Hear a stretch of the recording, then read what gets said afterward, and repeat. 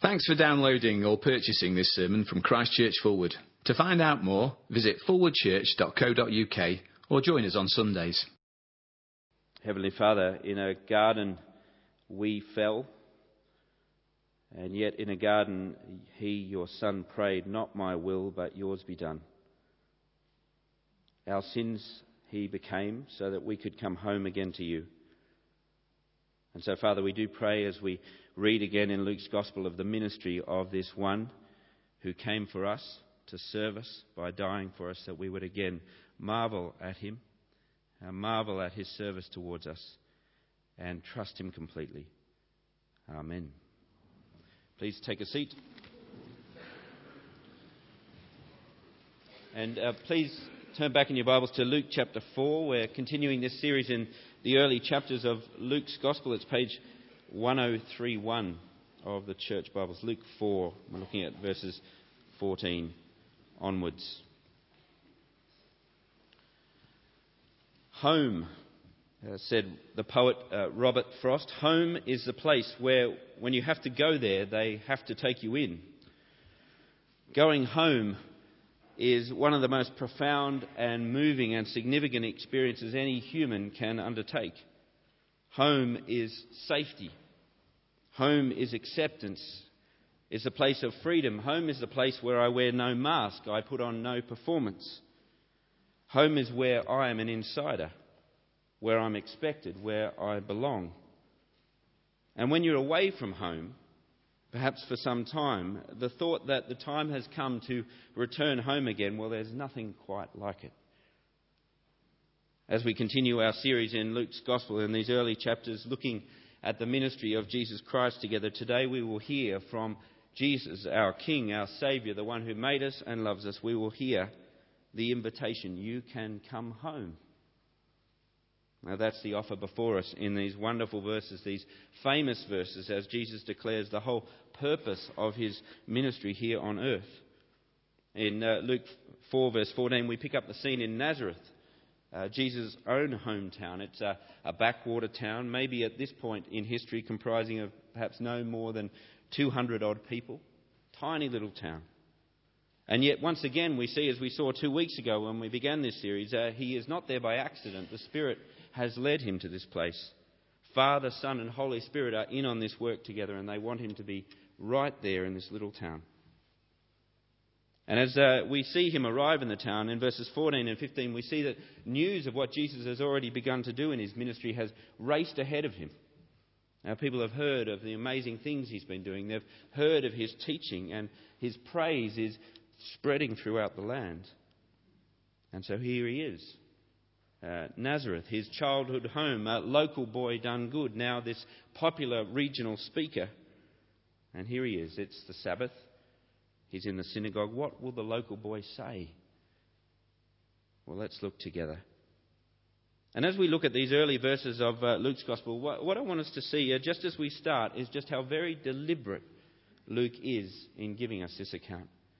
The details in these verses are vivid. Everything is moving very slowly and very deliberately. It's Luke's way of saying, don't miss this. This is, if you like, the high definition account of Jesus' ministry. It's the bit in the movie, if you sort of watch movies, where everything gets still all of a sudden. The background music stops. The camera zooms in on the details. Don't miss this, says Luke. And so we come to the moment. Everybody in eager anticipation, everybody desperate to hear what this local boy, now famous, will say. And so verse 17, Jesus reaches out. Again, the details are there. He takes the scroll handed to him. And as the camera zooms in on the scroll, we see it as Isaiah. Now at that point, the synagogue would have stirred in expectation of this word of God from the prophet Isaiah, because the word from Isaiah was precious to these people. This would be a well-thumbed scroll. This is a scroll that they knew well, because it spoke of one of the most devastating moments in their history. It spoke of the national calamity that had come upon them around 590 BC, when this nation of Judah, once strong, once confident in God's blessings, once feeling invincible, proudly God's people, sure that he would continue to bless them, suffered a devastating conquest at the hands of the Babylonians. The Babylonians raced through Judah, destroyed Israel, and then dragged them off into exile. Well, they knew these words well. And it was a defeat that the prophet Isaiah interpreted theologically. This defeat wasn't just about the twists and turns of ancient Near East power politics. This happened because of God's judgment on his own people, because of their sin. Because in the midst of their confidence, in the midst of their pride at being God's people, they had forgotten their God and had unfaithfully gone in search of other idols, other means of protection than their God. And so this defeat, this judgment, indeed left them, as we see in these verses, poor and suffering and enslaved and in exile. You see, for the Israelites, to be in exile is not just to be homeless. They were that. They had been dragged from their home. Rather, it is worse than that. It's knowing that you have a home, but you can't go there. There's no way back. The way back has been blocked. And the desperation for them was only heightened by the fact that they knew they were in this situation not because of some cruel twist of fate, but because of their own sin. And so those who are listening to the words in Luke 4 as Isaiah's scroll is opened up know this full well. But as we listen this morning to these words from Isaiah, it's important to see that these words are precious to us as well. For what the Scriptures do again and again is they appropriate the experience of Israel in exile with our experience in this world. What the exile is for Israel, the fall from the Garden of Eden for all of us, is the same thing. Now, we, like them, have turned away from the God who made us and loves us. We, like them, were estranged from him, far from home with our God, with no way back. The signs are everywhere in our world, signs of exile, signs that things are not okay, signs that are symptoms of our spiritual disease, our estrangement from our God. Now, we may at times feel at home here, but again and again there are signs, there are experiences in our own life that tell us that this is not home. Frustrations or griefs or disappointments or false hopes or pain. We are, as Jesus says in John chapter 8, we are like strangers in a rich man's house. We are not at home. But God's word in Isaiah doesn't just speak of our exile. It speaks also of a wonderful promise of favour, a promise of a way back. That's why these words were so precious as they were opened up again in that synagogue. Isaiah speaks of the anointed servant of the Lord who would come to serve us by suffering. Suffering so that we could be forgiven. Suffering so that we could be free to go home again to our God.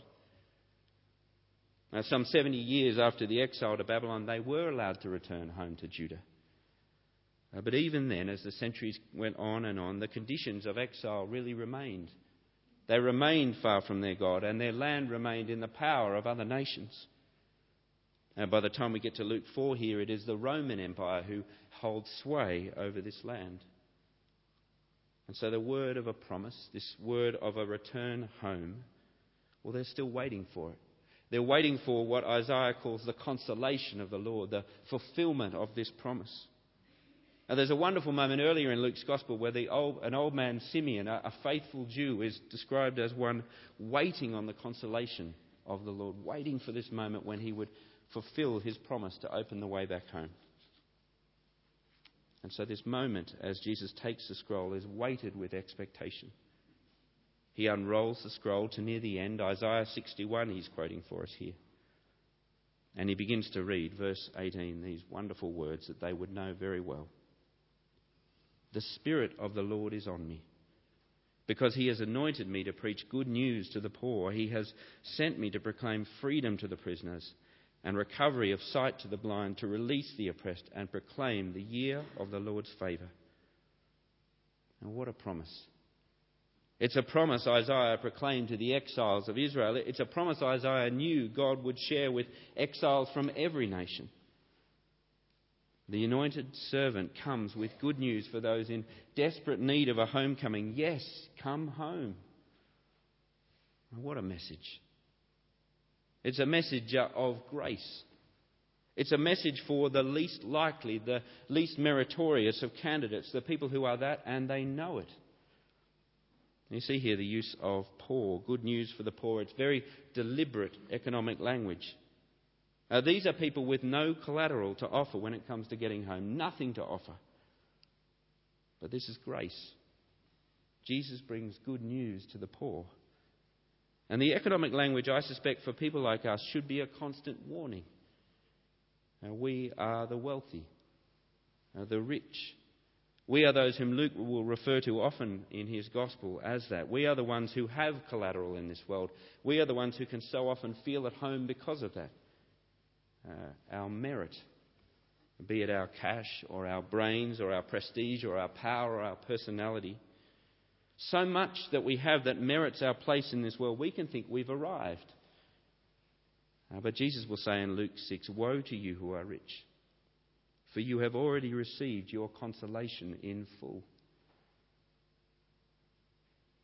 People who are that way have no need of another home, for they have already arrived in this one. So hard, Luke 18 will say, for such a person to come home is harder for them than a camel going through the eye of a needle. It's hard for such a person to throw themselves on the mercy of Jesus, for they are self-sufficient, cashed up. But Jesus here brings good news to those who know they are helpless and don't have anything to offer. And so as we hear these words, we must realise that only if we number ourselves with them is Jesus' ministry good news to us. We must be those who are, in the wonderful words of the hymn Rock of Ages, are able to declare with honesty, "Nothing in my hand I bring. Simply to the cross I cling. Naked come to thee for dress, helpless look to thee for grace. Foul I to the fountain fly, wash me, Saviour, or I die." This is a message of grace. Secondly, it's a message for all. It's a message for outsiders who know they have no way in. That's what's wonderful about Jesus' words here as he quotes Isaiah. This is a message for all comers. Now, earlier in Luke's Gospel in chapter 2, when Jesus is born, we are told that it is good news of great joy for all people. Now, I reckon we know that. We know that the Gospel is for all types, all comers, but we sort of gloss over that word all. It's so radical. And so what Luke 4:18-19 does is it spells it out starkly. You want to know the all that God is talking about, the ones he wants to shower his favour on? It's the poor. It's designed to release captives. It's designed to bring sight back to the blind, to liberate the imprisoned. Here is the all Jesus is speaking about, and I suspect it's far more exhaustive than perhaps the all of our sphere of contacts. God in Jesus Christ's ministry is going for all, not some. Jesus' offer of homecoming to those who are and know they are on the outside. Here at last is a door wide open to them, where all other doors in this world are shut. That's the way our God operates in a world like ours. He goes for the all that we ignore. I mean, take for example the Anglican Church, the average Anglican. Who is God going for when it comes to filling the Anglican churches? Now, what's the average Anglican? Who is the all that our God goes for? Is it an Englishman from Tunbridge Wells? No. She is black, female, less than 30 years old, has 3 kids, lives on $2 a day, and is related to someone dying of AIDS. That's the all that our God goes for. Our challenge as people who are so often on the inside, so often with privilege and proximity, is to number ourselves with them and not think of ourselves as any different to them. For that is where we are in relation to God. That is where we are when it comes to the gospel. We are the ones, Ephesians says, are far off without God and without hope in the world. It's a message of grace. It's a message for all. And my favourite, it's a message of jubilee. That's what Jesus says he has come to announce, the year of the Lord's favour. It's picking up an Old Testament idea, the Old Testament idea of the Jubilee year. It was a wonderful concept. In the Old Testament, the year of Jubilee was announced every 50 years. And it was announced because when Israel came together as a nation, they grouped together in clusters of families. They worked the land. And if they had a bad year, they might take out a loan to continue to be able to work the land and to provide for themselves. But if they weren't able to repay the loan and things got worse, they might have to get to a situation where they would send one of their family to go work for the person who'd lent them the money. And if things continue to get worse, they might even have to sell part or even all of their land just to stay afloat. It was this cycle of debt. It went further and further, spiralling down. But once in a lifetime, every 50 years, the ram's horn was blasted. The year of Jubilee was declared, a year when all debts were cancelled. People were returned to their families if they'd been sold into slavery, and land was given back. A wonderful sort of unravelling of this downward spiral of debt. Can you imagine the scene? Can you imagine that moment as a family or clusters of families that got themselves more and more entrapped, desperate? And when that trumpet sounded to announce the year of Jubilee, can you imagine their rejoicing? Can you imagine the rejoicing of those who knew they were poor and knew they had no way back? Here at last is my Jubilee. And so Jesus declares, the Spirit of the Lord is upon me because he has anointed me to proclaim the Jubilee year of the Lord. And then there's this remarkable moment in Luke's Gospel, verse 21 of chapter 4. The camera, if you like, slows down even more, zooms in on Jesus. Everybody is waiting. What will he say in response to these words, this promise we know so well, this promise that's been recited for 7 centuries in the synagogues? In verse 21, today this scripture is fulfilled in your hearing. 7 centuries of waiting. Today it is fulfilled. Now, today is a hugely significant word in Luke's Gospel. Earlier in the Gospel, it is the angels who declare to the shepherds, today a Saviour has been born to you. The scoundrel, the tax collector, Zacchaeus, when he meets Jesus, Jesus says to him, today salvation has come to your house. And in the very last moments of his life, the thief on the cross next to Jesus, who says, please remember me when you go back to your Father. He hears these words, today you will be with me in paradise. Today is the day of the Lord's favour. Now, how does that day come about? Well, Simeon knew, the one waiting on the consolation of the Lord. When he saw the baby Jesus, he knew the day had come. Jesus, the one his mother Mary named Jesus for, it means he saves, he rescues, he calls back. Announces forgiveness of sins, opening the way back home, announcing that he will give his life to pay back our debt, that it will be by his wounds that we are made whole again. And it's a wonderful promise, a promise that is fulfilled in the Lord Jesus. And the question before us this morning is, how do you respond to an offer, a promise like that? Grace for all, the year of the Lord's favour, a promise of a way home. Well, as we consider our own response, let's look at the response that those in the synagogue made that day. You see there, verse 22, they're amazed. Gracious words. They're praising him. They're thinking, this is wonderful. Perhaps they're thinking it's wonderful as a one-sentence sermon. How good is that? Well, there's more to it than that, isn't there? This is remarkable. These words, no words like this have ever been heard in our world before. Words of complete grace. And when our world hears words like that, it does fall silent. But that's the problem. These words are so unusual in our world, words of complete favour, undeserved favour, that the more that those gracious words sort of hang in the air in the synagogue, the more the questions start to come. Verse 22, but isn't this just Joseph's son? This can't be true. And Jesus, in verse 23, senses their unbelief. And with this strange proverb, basically he's saying, what you want me to do is you want me to prove that I'm trustworthy. You want me to prove that when I say this promise is fulfilled, that I'm telling the truth. And so what he does in the following verses is he challenges their unbelief.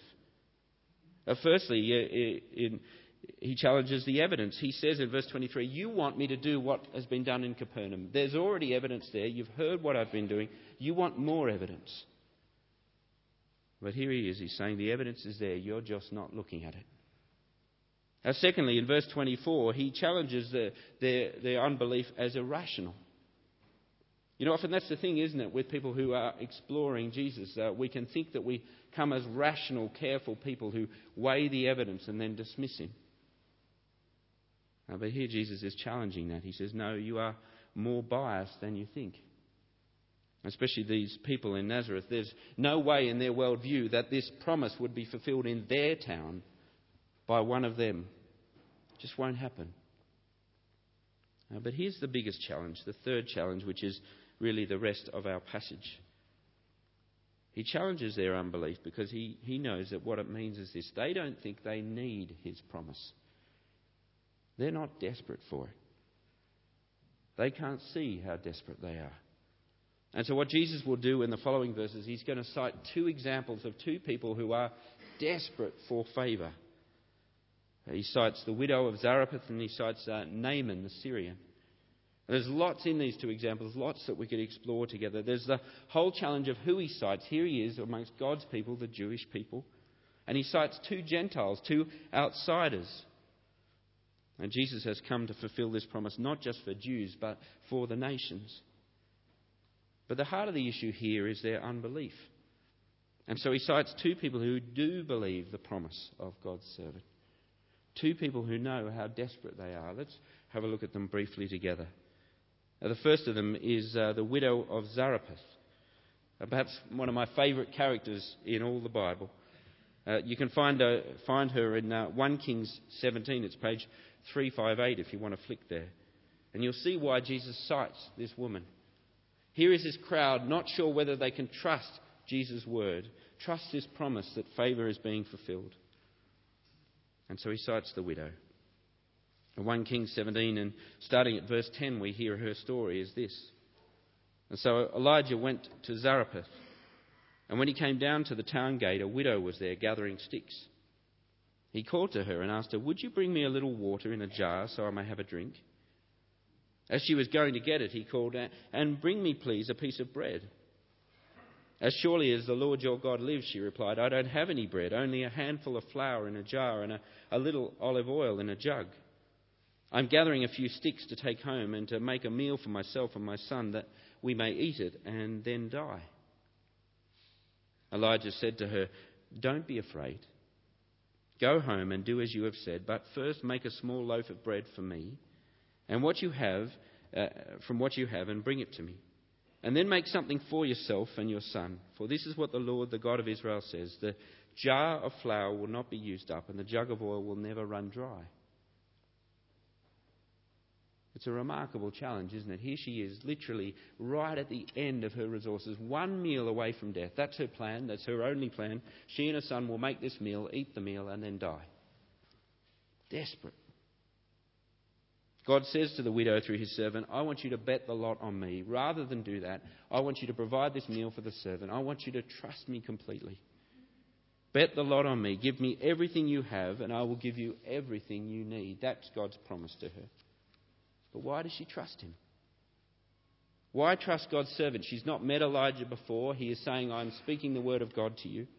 What evidence is there? I mean, she could have demanded a miracle first. She could have said, "Let's do this the other way around.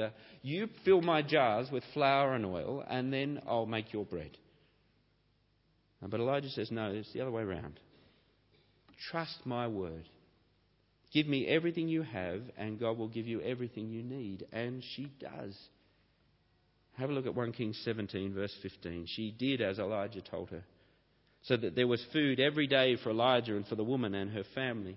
For the jar of flour was not used up, and the jug of oil did not run dry, in keeping with the word of the Lord. God has done exactly what he promised. So why does she trust him? She trusts him because she's desperate. She trusts him because she's the sort of person Jesus says he has come for, those who are poor and utterly desperate and have no choice but to trust. Elijah says to her, "Don't be afraid. This is what the Lord, the God of Israel, says to you." And she believed his word. Her poverty made it easy for her to believe, to see the reality of her situation before this God. I wonder what would happen if she'd had a few jars left, if as this famine continued, she thought, "I think I can maybe just scrape through." No, but she knew her need. God promised her need, and she trusted him. And so Jesus' claim here, "I am the anointed servant of the Lord, announcing the year of the Lord's favour for those with no claim, no access, no way back." And he says, "Today this promise is fulfilled. Come and see if I am not everything I have promised to be." In the end, only if you are desperate, only if you have no choice, is his promise here good news for you. But just before we close, let's be honest. We're not all like that, are we? Not like this woman, not so clear of our desperate state. We're more stubborn. We feel a lot less desperate when it comes to God. I mean, did Jesus really think that he would walk into this small town filled with, no doubt, his family, friends, neighbours, and that they were going to admit to him, Joseph's son, that they were desperate and call upon him as their only hope, their only way back? What a humiliating and offensive idea. That's not who I am. And so what Jesus does wonderfully for us is he cites another example, Naaman, in verse 27. Now we meet Naaman in 2 Kings 5. It's page 373 if you wanted to look it up. He's the exact opposite of the widow. Everything about him is different. He is described as a great man, huge achievements, showered with favour. He's an insider. Naaman is a champion of the simple economy of our world. You work hard, you excel, you achieve, you'll be successful, you'll be favoured. I mean, that's what we tell our kids, isn't it? Naaman is a man like us. He's made it. We're success stories, aren't we? We're not really like the widow. We're not that desperate. We're, well, S10, isn't that just code for I've made it? Hallam, a constituency with more degrees per capita than any in the UK. Christchurch Fulwood, the best place to fall ill on a Sunday morning. You will be surrounded by specialists of all varieties within moments. A church full of successful people. Now, you may not feel that. You may feel small, surrounded by giants here, but only the most sustained false humility would view any of us here as unsuccessful by worldly standards. We are people surrounded by our self-made success, our self-sufficient success. It's hard to feel desperate. Why would I need Jesus? I might believe him. I might accept him. I might trust his word, but need him? Me? Desperately need him?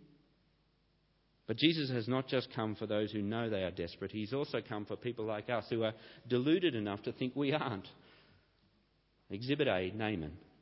In 2 Kings 5:1, he is described as a mighty commander, great in the king's eyes. He was basically the prime minister, victorious and valiant in battle, but he had leprosy. It's a wonderful verse, 2 Kings 5:1. The verse piles achievement upon achievement, success upon success, and then suddenly adds that despite all that, Naaman was a dead man walking. Leprosy had the same resonance in its time as cancer does in ours. Naaman had everything. He had wealth, power, skill, acclaim, but underneath he was falling apart, desperate. And so he hears this wonderful news. He hears that help might come from the servant of God in Israel. But rather than go in desperation, he goes expecting healing, expecting this. He goes with the king's letter of recommendation, basically demanding, this is a great one, you must heal him. He's thinking that he can use his own resources, his own success to deal with the problem. Again, it's like us, isn't it? We always think that within ourselves that we have the resources to solve our problems. It's like the song that one of my daughters was taught recently for a choir she was a part of. I can do anything if I just believe in me. That's us. I have the resources. I can fix this. But that's what got us into the mess in the first place. Truth is, where it matters, where it really matters, we are utterly powerless. Romans 5 says we are utterly powerless when it comes to dealing with our exile from God. Utterly powerless to deal with the consequences of that, our own death and his coming judgment. Naaman didn't get this yet. That there is some help, some resources that only God can give. And so he doesn't go to God's servant as he'd been asked to. He goes and he amasses this huge payout, this huge bribe that will buy his healing. And he takes it not to the servant, but to the power in Israel, to the king. But the king's response in Israel is wonderful. He says, am I God? Can I end life and bring it back again? You're asking the wrong person. And Naaman was after a tame God, the sort of God where you get what you deserve. And he was pretty confident if that was the measure, he'd be all right. A God he could put into debt by his efforts. I've done enough, God. But this is a God of favour, not that you work for, but merciful favour given to the poor, the desperate. Only if you know how desperate you are is this offer of favour in Luke 4 good news to you. And do you hear the offer? Do you accept it? No, not do you believe Jesus or accept Jesus or trust Jesus. Ultimately, do you need Jesus? One of the criticisms of Christianity and churches is that they are filled with needy people. Well, Luke 4 says, you betcha. Are you prepared to line up with desperados? It's humiliating for people like us to say, I have nothing in my hand to offer. I have no way back into a favourable position before God. I have no way out of debt. And yet, Jesus says, the Spirit of the Lord is on me because he has anointed me to preach good news to the poor, to proclaim the year of the Lord's favour. And what a year. Still open. That's how gracious God is. This is our good news too. Each and every one of us forfeited our plot in heaven. Year after year mounting up debts before our God that we can't possibly pay back, not even on our best days with our best resources. But only once, but for all, God blew the trumpet of Jubilee and his Son declared it. Debts cancelled, sins pardoned, come home. Now Luke's Gospel, as we read on, will be full of stories of those who claim their share in Jubilee. Not because they have anything to offer, but because it is offered to them. It's a year that remains open. But only if you are desperate, only if you know you have no choice, is this invitation good news to you. And so as I close, let me say this. Today, while it is still today, if you have never come home, if you've never accepted this invitation, it is for you. Come home. Come home and receive the forgiveness you desperately need. Debts wiped clean. Come home and receive the freedom that comes from that forgiveness. Freedom from even the things that we are powerless before, like our death, like his judgment. Come home and receive this forgiveness and freedom and welcome from the God who was your judge and is now your Father. And if you are, as most of us here will be, already home with the Lord because of Jesus, then let me say to you, brothers and sisters, your Father in heaven has swept you up in the most remarkable year, the Jubilee year. Enjoy it. When you come together on a Sunday, as we do now, as we prepare to receive communion, let's receive that as desperate sinners, as those utterly desperate for his favour, time and time again. We are a community of desperate homecomers. And I leave you this challenge. I'm just going to say it now. I'd love to speak on it more, but this is for another time. And I intend to write more about it in the blog on the website. And if you've got no idea what the word blog or website means, please do come and talk to me afterwards. Here's the challenge I want to lay before you. Here's something to talk about, perhaps over lunch. What will it mean for you and for us together to live as recipients of God's favour? What would this church family look like if that's who we were? We were recipients together of the favour of God. And flowing from that, what would it mean to live as those who offer that favour to others? What would our church look like? What would we be interested in? What would we be doing? Where would our direction of travel be if we were a community who offered favour to others? What would we look like if we were those who enjoy God's favour and offer God's favour? Let me pray for us.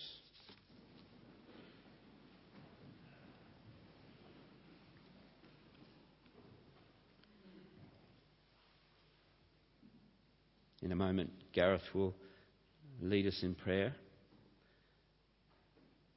But first, in response to what we've heard, please take a moment to consider your desperate state before your God. Consider his incredible favour and rejoice in it.